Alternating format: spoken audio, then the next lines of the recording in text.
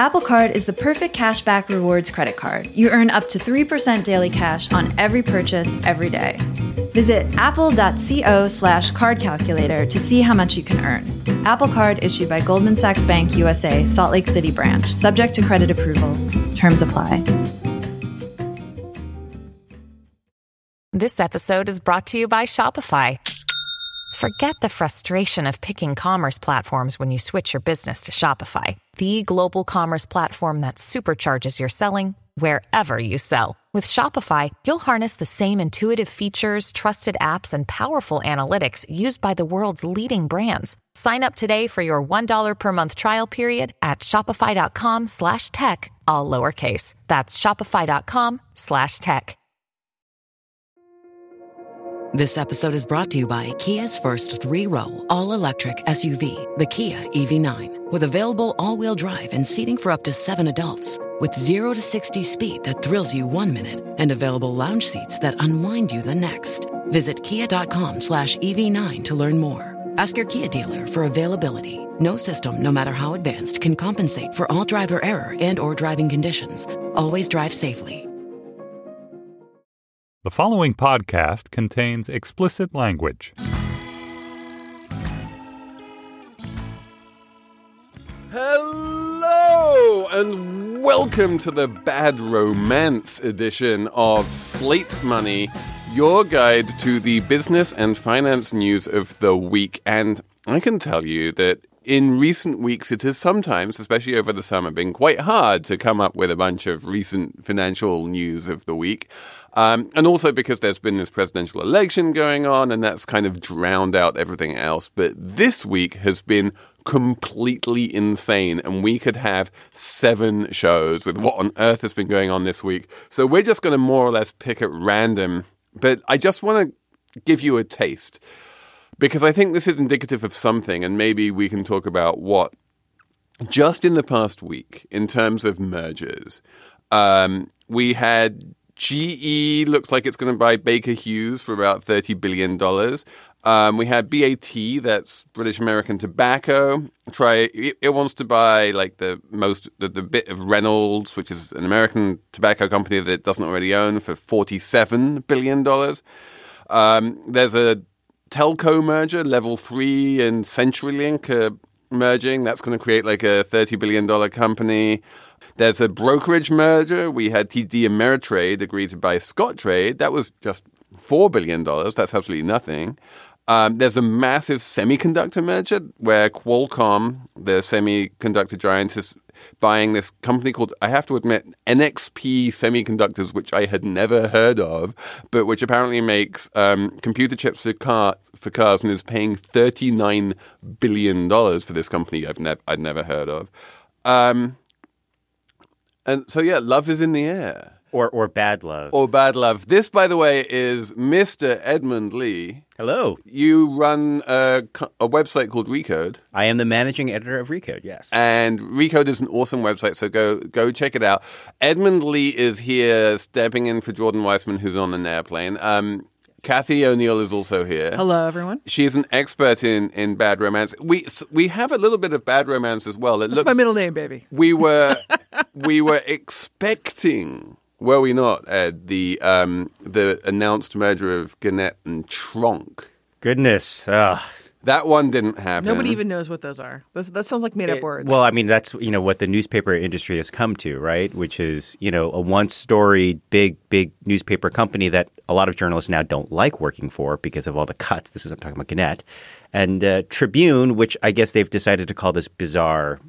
I don't even want to say it, but anyway. Tribune, LA Times, Chicago Tribune, like these are big major news outlets, and some still functioning more or less, and the fact that it can't even make this happen is it's crazy. But clearly, if you're in any industry other than the completely terminally doomed newspaper industry, now is the time to get it on. There seems to be, I mean, just from what I was rattling off there, hundreds of billions of dollars worth of financing available, like at the push of a button or something. Well, with basically near zero interest rates, right? Money is cheap, and so you're gonna get these deals done before December when the Fed decides, hey, guess what? Maybe we should bring that back up. So we are going to talk about a merger which we haven't even mentioned yet. We are going to talk about the sort of kind of mergery thing that it looks, at least like on a trade deal, Canada is going to merge with Europe. I kind of like this. It's called CETA. It's the CETA. Yes. And we're going to talk, because Ed is here and he's, at Recode and he knows everything. We're going to talk to him about what happens to tech companies when they go public. There's been a bunch of news around there. We had a little, or when they die. We had the death of a minor social network this week as well. It's been a busy week. But Ed, what is the number one biggest, most important merger that everyone has been obsessed with all week? Oh my goodness, something involving a little-known telephone company or very well-known telephone company, AT&T, looking to buy Time Warner Inc. Now, let's be very clear about that, because folks. the Senate managed to get this wrong. Oh, absolutely. So, and you know what? I don't blame anyone if they're still confused by this, because it's not necessarily intuitive or easy. But basically, Time Warner Inc. is the media company that owns HBO, CNN, Turner Networks, the Warner Brothers movie studio. It does not own, that means it does not include Time Warner Cable. And it also does not include Time. Time, exactly, which is the foundation of this media empire from many decades ago. So it doesn't include Time, and there are exactly 3 public companies with the word Time in their name. Only one of which owns Time magazine. So I'm going to jump in here because I've been kind of stalking Ed this week on Twitter. I'm used because to it. I'm just like, what? Who cares about all these mergers? Like, do they make any sense to the average person whatsoever? And I've decided to glom onto this issue of names. Yes. Time, yes.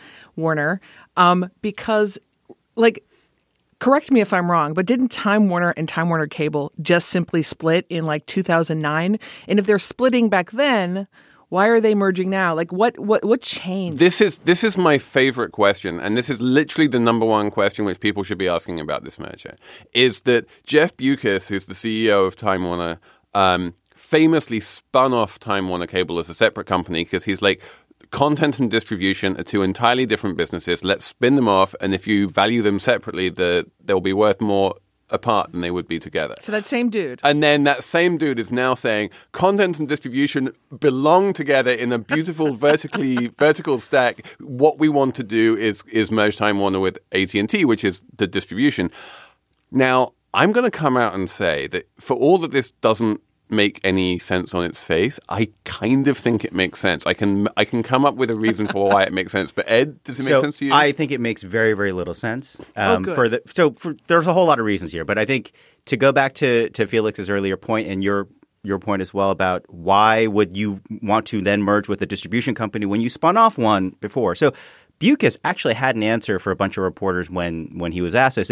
His answer was interesting and not entirely believable, or one that I can latch onto, which is this: is that when we spun off Time Warner Cable, that was a regional distribution player, meaning it has a regional footprint. It sells to customers in New York City and LA and other parts around the country, and it was smaller. AT&T is a national distribution company. So my sort of counter to that is that what difference does that make to your content, right? Whether you – and this is – I'm getting to the heart of why I don't think this deal makes sense. No matter how widely distributed or not widely distributed content is, you still make content. In fact, you want to distribute it as widely as possible. So being part of a distribution company doesn't change or should not change your content calculus. Okay, so here's my next question, and it's directly related to this, okay?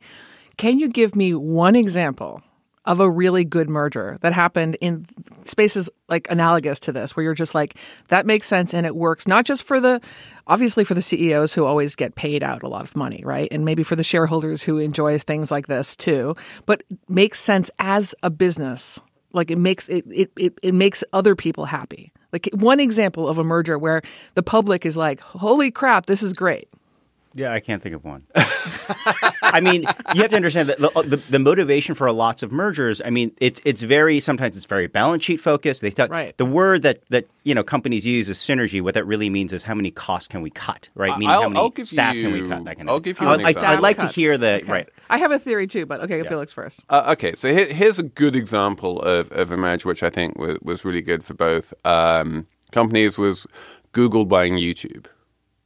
Like YouTube on its own could not have had nearly the same amount of success that it had as part of Google. Or for that matter, since Ed is in the room, we can say that when Vox Media bought the Curb Network, that was really good for the Curb Network, and it's been good for Vox Media as well. So there are horizontal mergers which make sense. This is not a horizontal. This is a vertical merger. That's you're talking about buying up like basically competitors. But this is was Google competing with YouTube?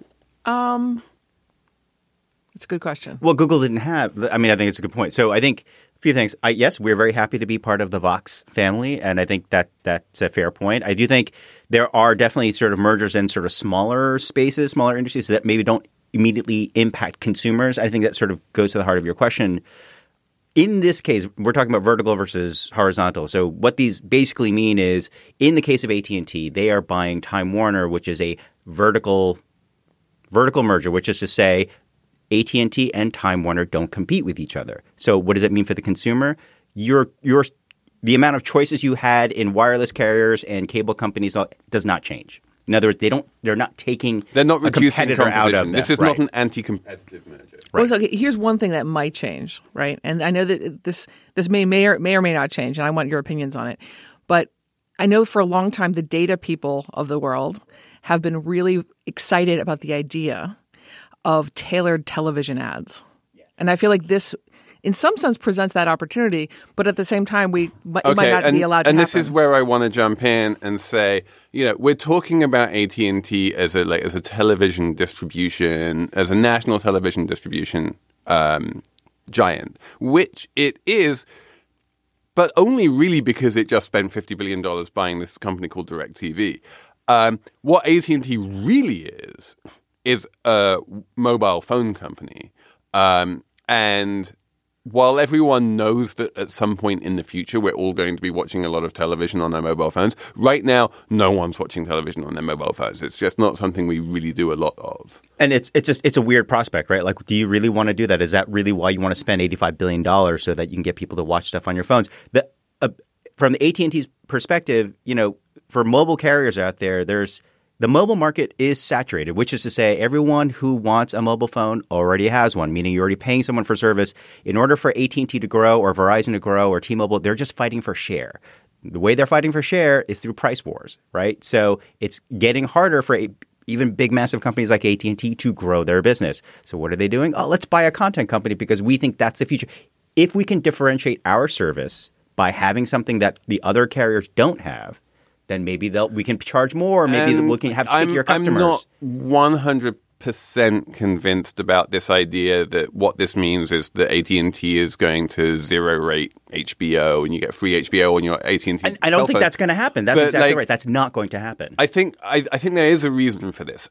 And this is the reason why, as I say, I think it makes sense for a distribution company to buy a content company, even if it doesn't make sense for a content company to own a distribution company. Because? Okay. Is that if you're a distribution company, you have two choices. One is that you are a dumb pipe and everyone just buys content directly from Netflix or whoever over the top, and you just sit there saying, I'll charge you $40 a month for internet, and that's all you're ever going to get. The second one is that you bundle things together. And historically, this is what cable companies have always done, is they've made a huge amount of money by bundling television channels together and then selling them for like $100 a month. And the problem with the bundling model is that there's a handful of content companies who have an enormous amount of negotiating power. You have basically the five big networks, ABC, NBC, CBS, Fox, and Univision, who have to be on that bundle. And then a handful of brand name cable channels, ESPN, CNN, HBO. So what And when you're negotiating as a cable company with those channels, they have all of the cards because no one's going to want cable TV from someone who doesn't have ESPN. So you basically have to pay ESPN whatever they're asking for. And also take these other channels that maybe you don't want. And then ESPN is owned by Disney, and they're like, you need Disney Family Channel 8 or something. And you're like, no, I don't. But you're going to wind up paying for it anyway because you need Okay, ESPN. I'm gonna channel my children here. We're all, none of us are that young, so I'm gonna channel the young people of the world. And the young people of the world are so uninterested in any of this stuff. And I want to. Can we talk about that? Well, let's talk about the latest announcement from DirecTV. Yeah, the $35 a month. So DirecTV Now, which is their over-the-top or streaming TV service. Basically, you can buy your TV. It goes over the internet. You can just sort of call it up on your Roku device or your smart TV device or whatever it might be. And that's, I think, the direction all TV is headed in. I think so. But to your argument about why this might make sense for a distributor to own a content company, the sort of counter to that, however, is that Time Warner, which owns HBO, CNN, and all these big, important, essential channels, they can't not sell that stuff to other competing distributors. But I'm not right? saying no. But this is exactly what I'm saying: is that you have this. It's a natural hedge, basically. That if you own a distribution company and you are getting gouged by Time Warner because they're charging so much for CNN, you're like, hey. It's just I'm paying it from one hand to the other hand. So and so you want to diversify your business, fine. I think if that's the argument, like I'll buy that. One other really, really big part of this, which I think people haven't been putting enough weight in, is that AT&T, for all that it is a really massive company, is basically entirely an American company. Time Warner is global, and if you're looking for growth, the growth is going to be global. It's not going to be in the U.S. Meaning, so Time Warner selling HBO to like Latin America and Europe and Asia and content other parts, right. They have Warner Brothers. They have Superman. Right. Superman is a global franchise. It makes more money abroad than it does in the US. Do we think young people are interested now? We're talking about like Superman and yeah, I do. Okay. I do, but I do think that here's my theory about it, and I might be totally wrong. You guys know more about this than I do, but I've been at a company that was acquired by another company, and I was like, they probably paid too much for this company.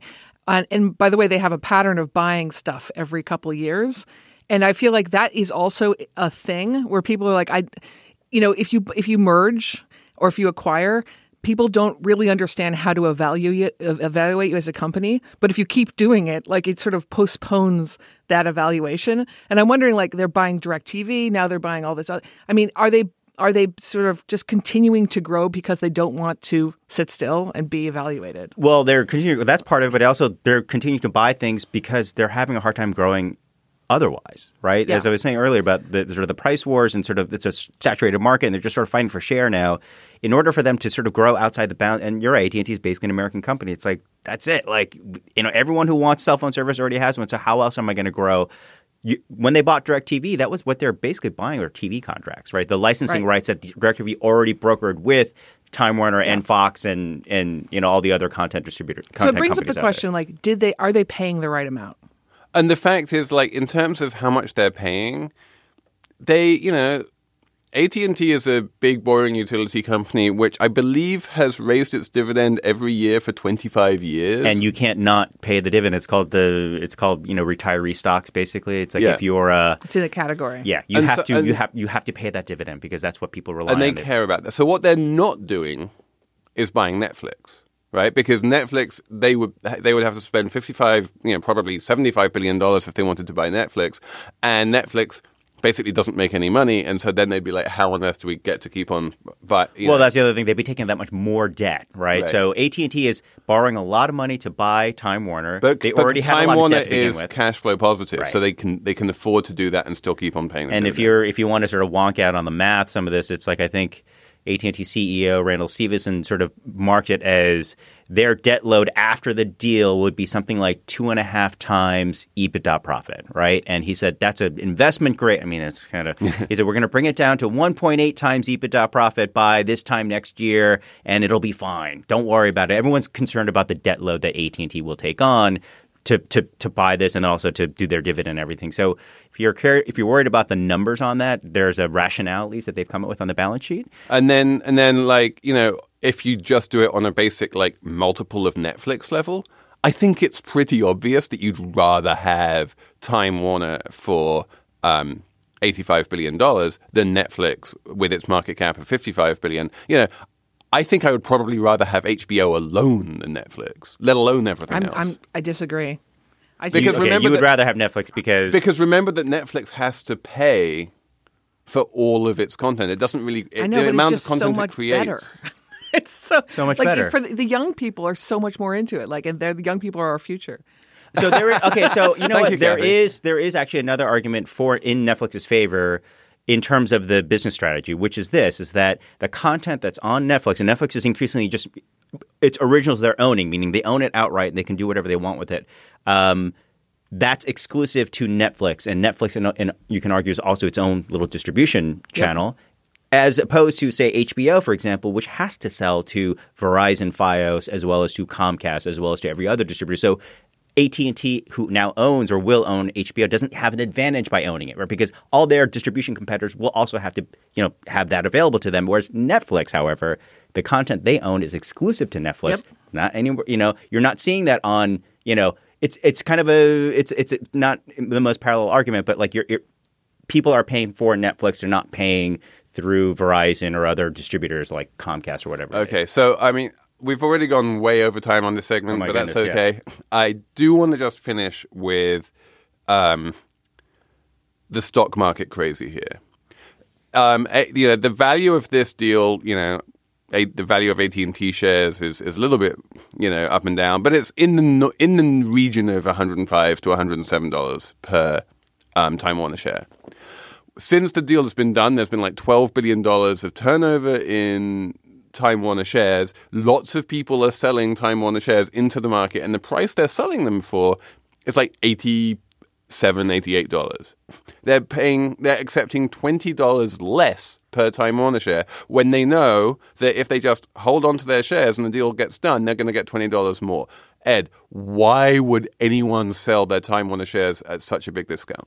So we're now getting into the risk arbitrage sort of area where a little bit, but yeah, a little bit. So basically, typically when an M&A deal is announced, the company that's going to be acquired, their stock shoots up, but not quite to the level that the acquiring company sort of is offering, right? So if you're offering 107, you're not going to buy it at 107. You're going to trade it around maybe 100, maybe 95 or something, because there's always a chance maybe the deal doesn't entirely go through. The gulf between where Time Warner is currently trading versus what AT&T has offered is a lot, in my opinion. That's telling us the stock market does not think this deal will pass because regulators, DC, DOJ, FTC, maybe even the FCC will jump in and review this and say yes or no to allow this to go through. It's leaning towards a no not because of, if you look at precedent, there's no reason this deal shouldn't go through. Because Comcast bought NBC. It's a similar type of deal. It's a vertical deal, right? But there is, I think, sort of a growing faction in D.C. that wants to create a new doctrine or a new measure or a new standard for antitrust things, which is size. In other words, you're just too big. I don't care it's vertical versus horizontal. We're not going to let that happen. We think it's bad for consumers. Now, that's frankly kind of an amateur read on the situation because, as we said earlier, as a consumer, your choices aren't changing, right? You still have to pay AT&T a lot of money. It's going to happen regardless, right? So anyway, I think it's politics now potentially playing into it. And I think that's what the market's reacting to. Apple Card is the perfect cashback rewards credit card. You earn up to 3% daily cash on every purchase every day. That's 3% on your favorite products at Apple, 2% on all other Apple Card with Apple Pay purchases, and 1% on anything you buy with your titanium Apple Card or virtual card number. Visit apple.co/card calculator to see how much you can earn. Apple Card issued by Goldman Sachs Bank USA, Salt Lake City branch. Subject to credit approval. Terms apply. So this is the perfect segue to my next segment, which is this wonderful thing called CETA, where Canada and Europe are merging. You thought AT&T and Time Warner was a big deal. No, this is far bigger. This is far bigger. Canada has gotten sick of us and said, like, once and for all, we're leaving. I mean, they've kind of always been a little bit more European anyway, right? That's true. Yeah. There's this thing called CETA, which you think would stand for the Canada-Europe Trade Agreement, but in fact it doesn't. It stands for you know what? I thought that's actually a good way to sort of break that. Yeah, that's a better acronym, right? Than then what is it? Comprehensive economic and trade agreement, which just sort of sounds like almost a global thing, right? Yeah. It's like it could be any country around the world, like where it's comprehensive, right? But no, it's a purely Canadian European thing, and it's eliminating 98% of tariffs between Canada and Europe. And it is also getting rid of a whole bunch of like occupational licensing restrictions so that if you're an accountant in Romania and you want to move to Vancouver and practice as an accountant, you can just do that. You don't need to pass new exams and that kind of thing. They have been negotiating this for 7 years. 7 years, yeah. And they finally managed to get it together. And Justin Trudeau is going to land in Brussels on Thursday and sign an agreement. Ed, why did he not do that? Why didn't he just get it done? Well, I think they're done with this deal now, right? They are done with the deal. Making it happen, right? There hasn't been the great prime ministerial signing, though, because this is where we all get to talk about, for about 3 or 4 minutes, we get to talk about Walloons. And how much fun is it to talk about Walloons? So Walloons are what? They're French-speaking Belgians? Yes. We love Belgians in our house because they eat even more frites than Dutch people. But I guess, when you think about like standard economic theory and why trade is good, we always assume that tariffs are bad. But I think the truth is like they're actually really good for some people.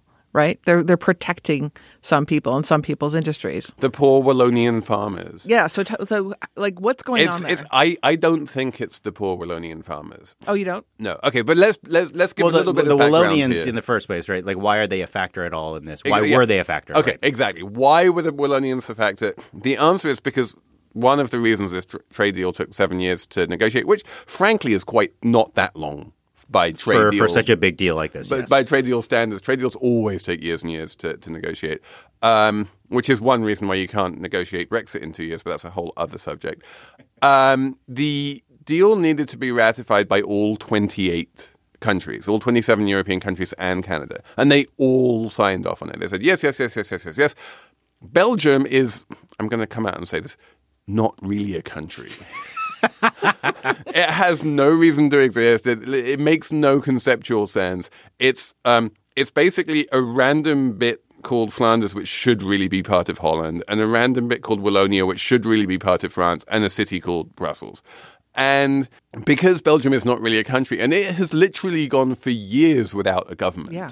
And it's quite pretty good well at functioning. It functions, and it can go for years without a government. But one of the effects of this is that all of the power is in the regional governments rather than in the national government, because there is no national government because it's not really a nation.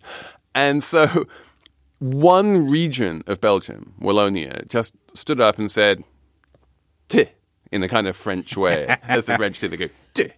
And yeah, we do not like this free trade. And they decided to veto it. And because this one stupid Belgian region wanted to veto it, the whole thing was off. And the Canadian trade minister, who Ed and I know very well, of course, Chrystia Freeland, weekly talks, right? But she used to be my boss. Journalist, right? She came out and was pretty much in tears. And she's like, I'm flying back to Canada. I can't even with these Walloons. But wait a second. I mean, they had some real points, Mostly what their points were like sort of pan-European leftist talking points of, we don't like these trade agreements. They're going to allow Canada to import genetically modified food into Belgium. And this kind of that stuff. was the like sort of ideological opposition, right? But in actuality, I think a big part of the sort of the populace there, I mean, it's sort of the equivalent of like the Rust Belt region in the U.S., right? It's an industrial manufacturing base, and the economy there's been terrible for a while. And I think they're suffering the effects of, which now has become a bad word, globalization, right? Which is, going back to free trade, and more free trade is better for everybody. And they're, they haven't sort of evolved. And this is a lot of first world economies, including the U.S., we're going through this growing pain of transitioning from an industrial base to a services and tech economy base, right?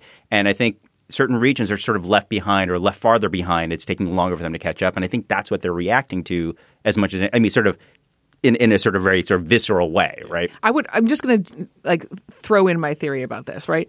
Now, free trade in theory improves countries overall, all the countries that involve it, but it doesn't improve every individual's life.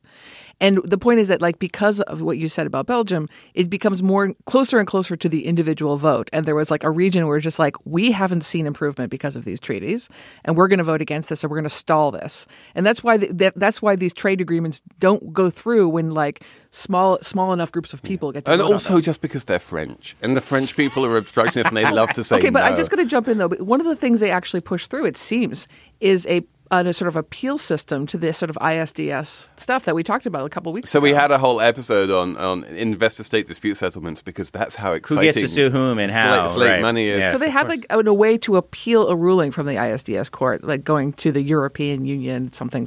Yeah.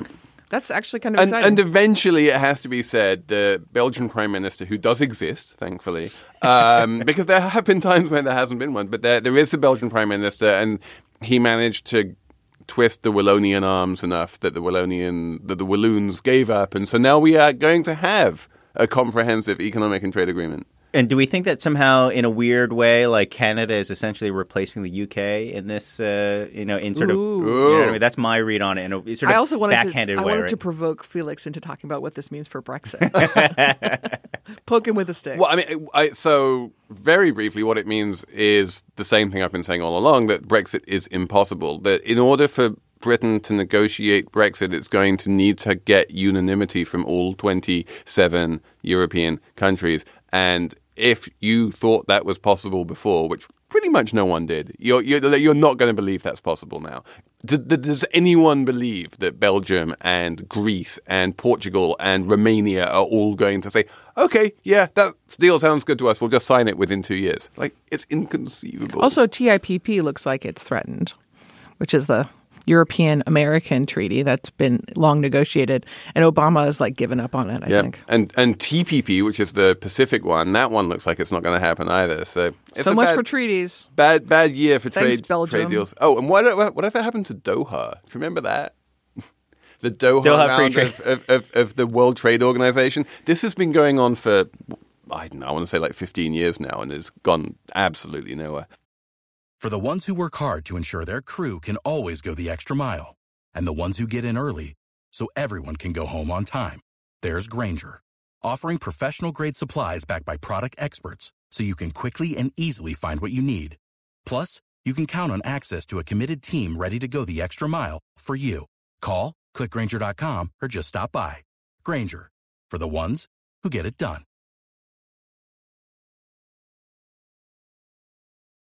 Okay, enough trade agreements.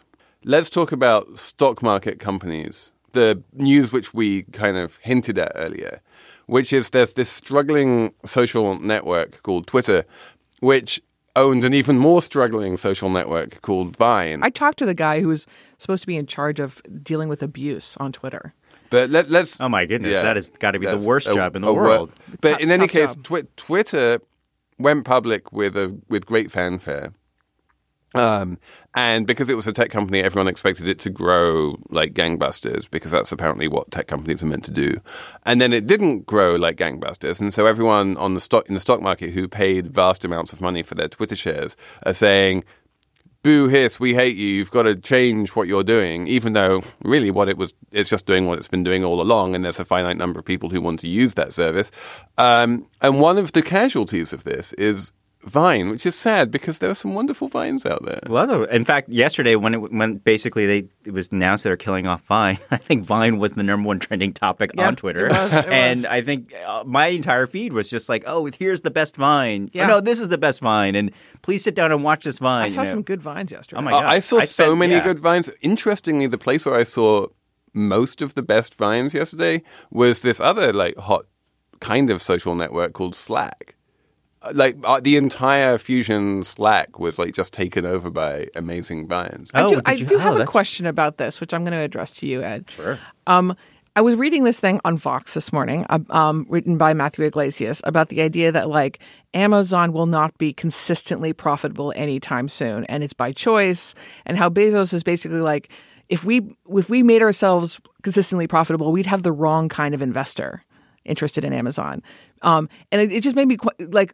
Is that a thing to have like you're like as a company you're like I'm going to attract a certain kind of investor, and if it is a thing, how did Twitter go wrong? Because I feel like Twitter. There's always that's a great question. So in terms of specifically Amazon, that has been Bezos's operating mode really since the beginning. There's nothing really new going on. And with he Amazon. famously wrote this in his initial shareholder letter when they went public in 1997. Yeah. Don't buy into my company if you're looking for. I want everyone to profits. write that letter. Well, so his job in his mind, his job is to make Amazon as big as he can possibly make it. So in that endeavor, that means spending to either buy things or build things or get into new areas or new regions like India, which is what he's really trying. It's all these things are expensive, or spending money on content for Amazon Prime. All things expensive. So that's been his operating mode.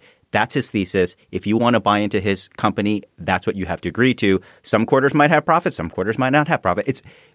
I've never seen a public company like this where when they give forecasts, estimates for what the next quarter might look like, sometimes the profit range they give is actually we could lose $100 million or make $100 million. Yeah. Like he will actually give forecasts like that, and you're like, what the hell?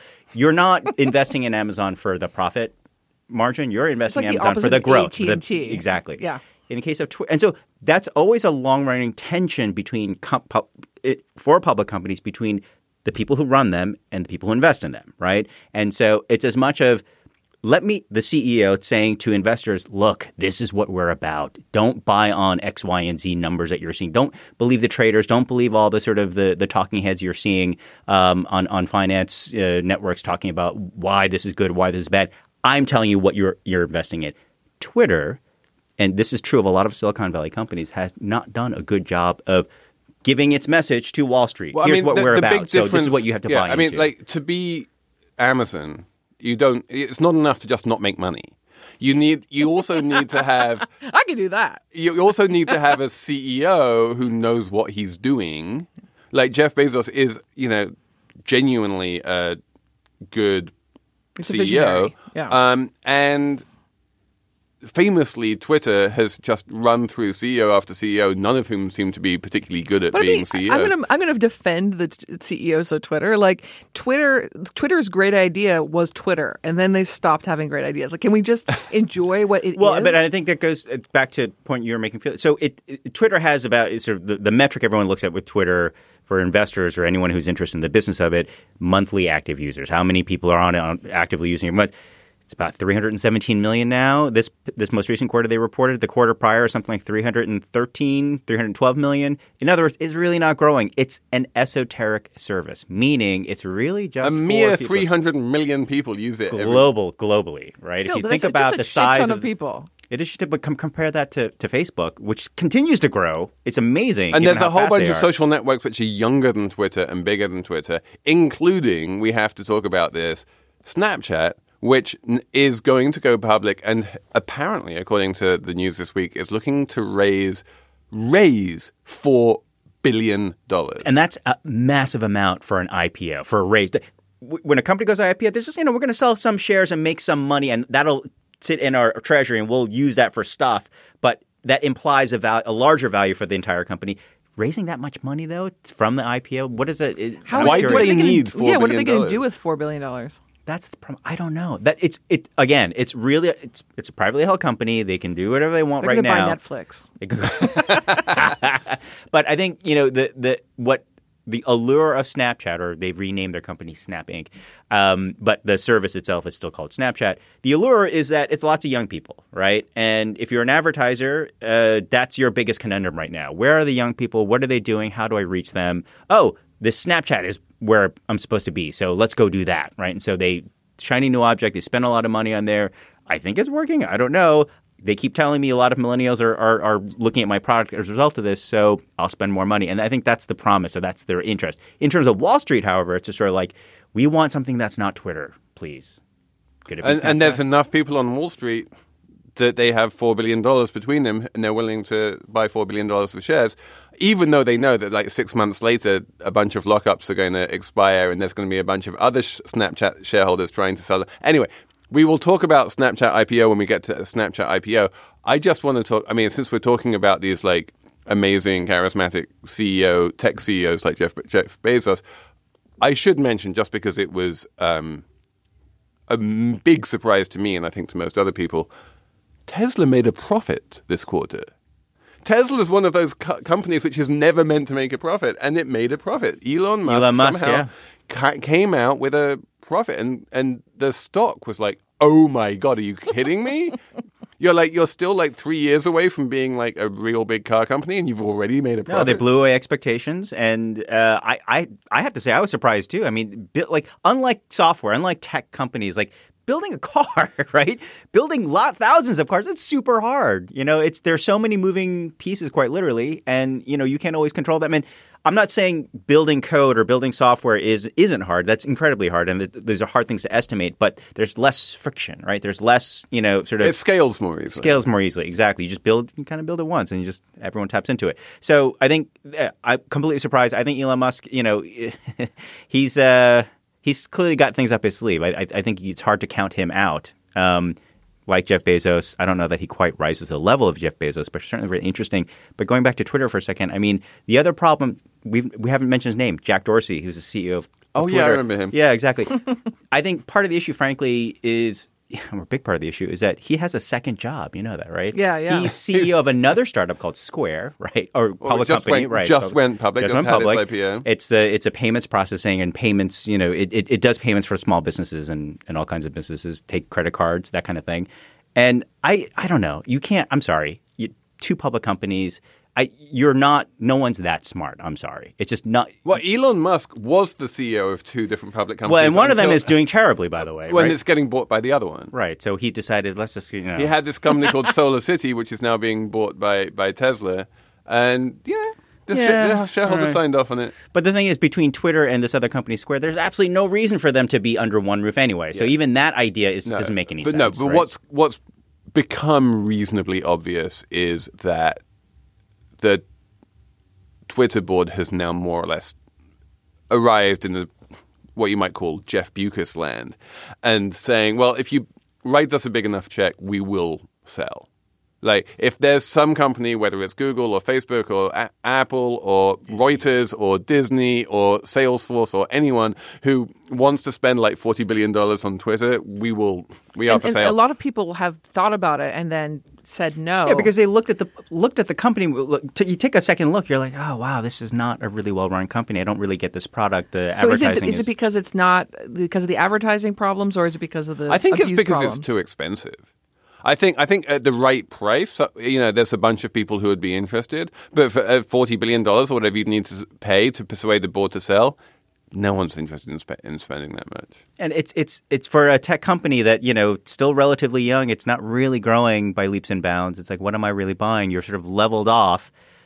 All right, fine. So there's a smallish network that I can own for a little bit. I feel like I'm the only one who loves Twitter, and I'll wait for the price to get low enough for me to buy it. You're surrounded by journalists. Like, the one group of people who love Twitter more than anyone else is Did you see the idea of like a bunch of journalists getting together and buying Twitter?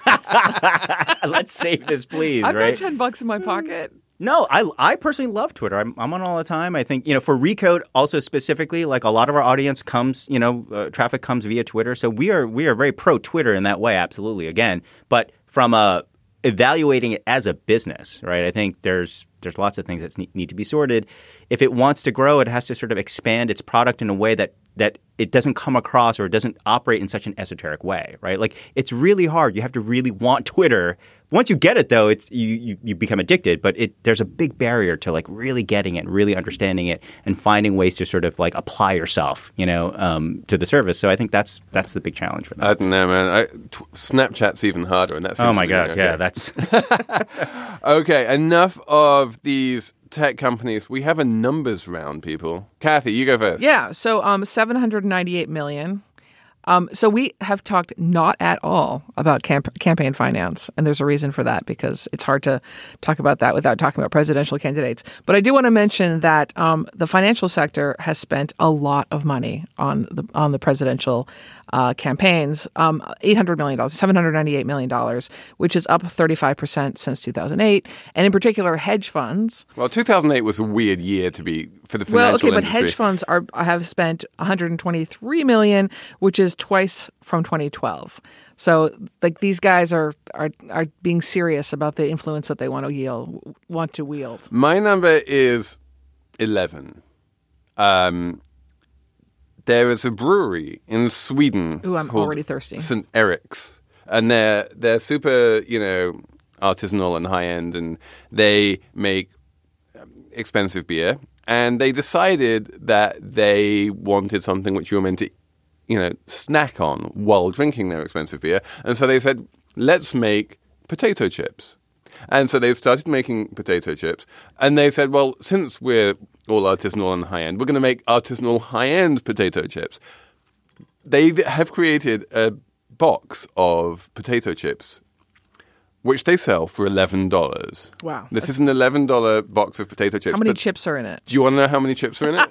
I know the answer. The number 5. I thought it was going to be oh, my God. Oh. $11 for 5 potato chips. How thick are they? I want The margins on that then must be pretty... I want them to be like potatoes, actual potatoes. But even then, would you pay $11 for 5 potatoes? I was just buying potatoes the other day, and I couldn't believe how different the weight per the cost per pound of potatoes are. You could go anywhere from $1 to $6 a pound, but no, I wouldn't. Depending on the type of potato. Yeah. Yes, exactly. Right. So I got a number for you. What's your number? And I'll end up giving you 2 numbers. So I'm going to round it down a little bit. $200. That's how much I pay AT&T every month. Wow. I have that's just not for me personally. It's my household. That's me, my wife, my daughter. My 11-year-old daughter who has her own phone now. And the reason why I bring that up is going back to AT&T for a second. I'll give you another number. After they buy Time Warner, their debt load is going to be about $200 billion. Holy so crap. I'm contributing maybe 1/1,000,000th every month, right, to what they need to pay off that loan. 1/1 billionth every month. 1/1 billionth every month. That's exactly right. So I think Don't exaggerate your influence. but I guess the larger point to that is, we talk about these relative to scale in terms of what, just bring it to a personal level, what I buy in terms of media, my household, AT&T is top of the list in terms of how much money I spend versus what I pay Time Warner Cable, what I pay Netflix, what I pay Hulu, what I play. Wait, you pay $200 on AT&T, and that doesn't even include television. Does not, no. That's how expensive. That's what it sort of I pay should way more for my phones for my family. Right, and I think this is true for most households, Yeah. and I think that's the sort of perspective that I think a lot of regulators are considering it, and also in terms of what this merger might mean, and just the way the world of media we're talking about. Could they bought Netflix, whatever? Netflix gets whatever it is, $11, $12 from me every month, and which is a great value if you think about it, versus the $200 I spend. And on as we spend more and more of our life on our screens, we are willing to spend $10 on Spotify, $15 on Netflix, $20 on HBO. Like, the amount of money we spend for digital subscriptions is just going up and up, and the present value of all that money is trillions of dollars, and that's why that's why these mergers are happening. Right.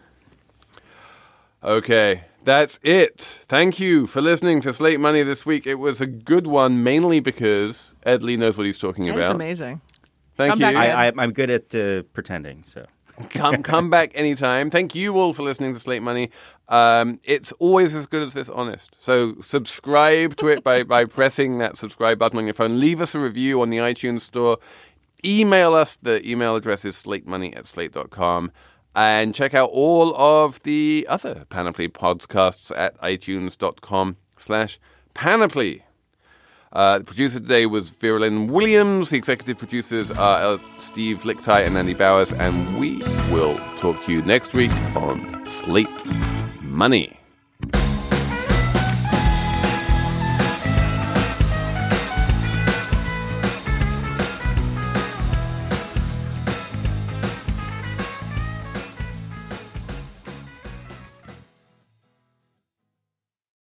Without the ones like you, who work tirelessly to keep things running, everything would suddenly stop. Hospitals, factories, schools, and power plants, they all depend on you. No matter the weather, emergency, or time of day, you're the ones who get it done. At Grainger, we're here for you with professional-grade industrial supplies. Count on real-time product availability and fast delivery. Call, click Grainger.com, or just stop by. Grainger, for the ones who get it done.